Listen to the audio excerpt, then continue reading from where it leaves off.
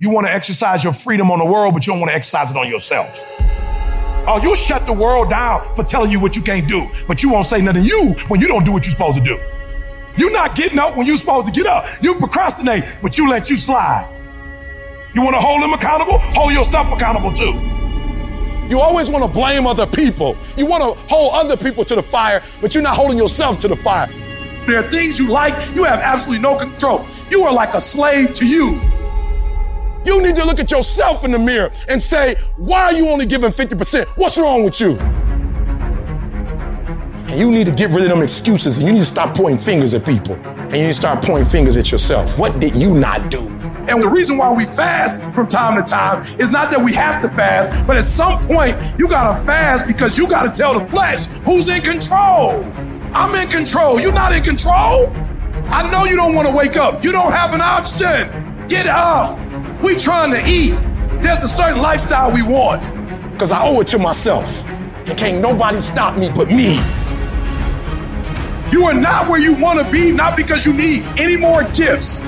You need to discipline yourself. You need to learn to tell you no, tell you stop, tell you quit. You got to get to a point where you're disciplined. It might require you saying no to your friends. It might require you changing your diet. Whatever it takes, you got to be willing to do it. And you keep saying you're not there because of something else, because it's easier to blame somebody else. I have to take complete ownership. I had to look at all the things that I didn't have control over and say, I got to take control.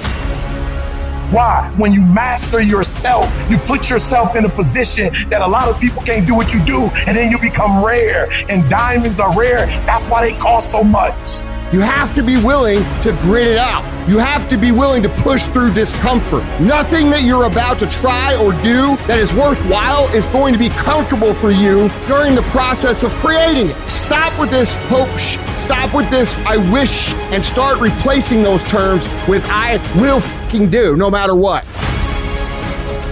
It's a commitment. It's not a feeling. Commitments don't have nothing to do with your feelings. You do it because you're supposed to. It's a lifestyle. Instead of hitting that snooze button in the fucking morning and not making your bed and not cleaning your house, you don't hit the snooze button. You get up. You don't want to go run, you go run. You don't want to go swim, you go swim. You don't want to make your bed, you make your bed. You don't want to clean your house, you clean your house. You don't want to study, you fucking study. That's how you start to callous your mind. It's going to suck. It's not going to be fun. Do something that sucks every single day of your life. That's how you grow. Make every day your masterpiece. The secret of your success is determined by what we do daily. And here's the crazy part. All you got to do is look in the mirror. All you got to do is deal with yourself, and then we're going to get to a whole other level.